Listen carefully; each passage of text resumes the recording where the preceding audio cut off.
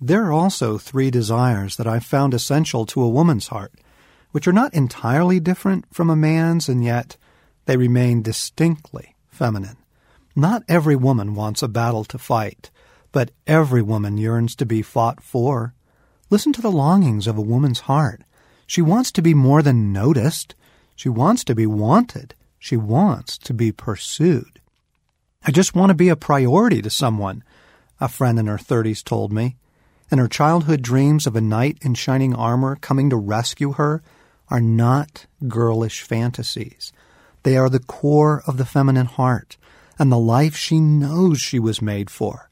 So Zach comes back for Paula in An Officer and a Gentleman. Frederick comes back for Joe in Little Women. And Edward returns to pledge his undying love for Eleanor in Sense and Sensibility. Every woman also wants an adventure to share. One of my wife's favorite films is The Man from Snowy River. She loves the scene where Jessica, the beautiful young heroine, is rescued by Jim, her hero, and together they ride on horseback through the wilds of the Australian wilderness. I want to be Isabeau in Lady Hawk, confessed another female friend. To be cherished, pursued, fought for, yes, but also I want to be strong and a part of the adventure. So many men make the mistake of thinking that the woman is the adventure, but that is where the relationship immediately goes downhill. A woman doesn't want to be the adventure. She wants to be caught up into something greater than herself. Our friend went on to say, I know myself, and I know I'm not the adventure.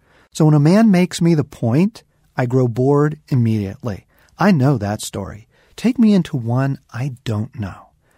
And finally, every woman wants to have a beauty to unveil, not to conjure, but to unveil.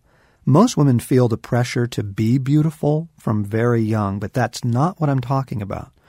There is also a deep desire to simply and truly be the beauty and be delighted in. Most little girls will remember playing dress-up or wedding day or twirling skirts, those flowing dresses that were perfect for spinning around in. She'll put her pretty dress on, come into the living room, and twirl. And what she longs for is to capture her daddy's delight. My wife remembers standing on top of the coffee table as a girl of 5 or 6, singing her heart out. Do you see me? Asked the heart of every little girl. And are you captivated by what you see? The world kills a woman's heart when it tells her to be tough, efficient, and independent. And sadly, Christianity has missed her heart as well.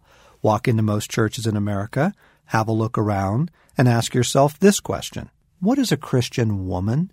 Again, don't listen to what is said. Look at what you find there. There's no doubt. You'd have to admit a Christian woman is tired. All we've offered the feminine soul is pressure to be a good servant. No one is fighting for her heart. There is no grand adventure to be swept up in, and every woman doubts very much that she has any beauty to unveil.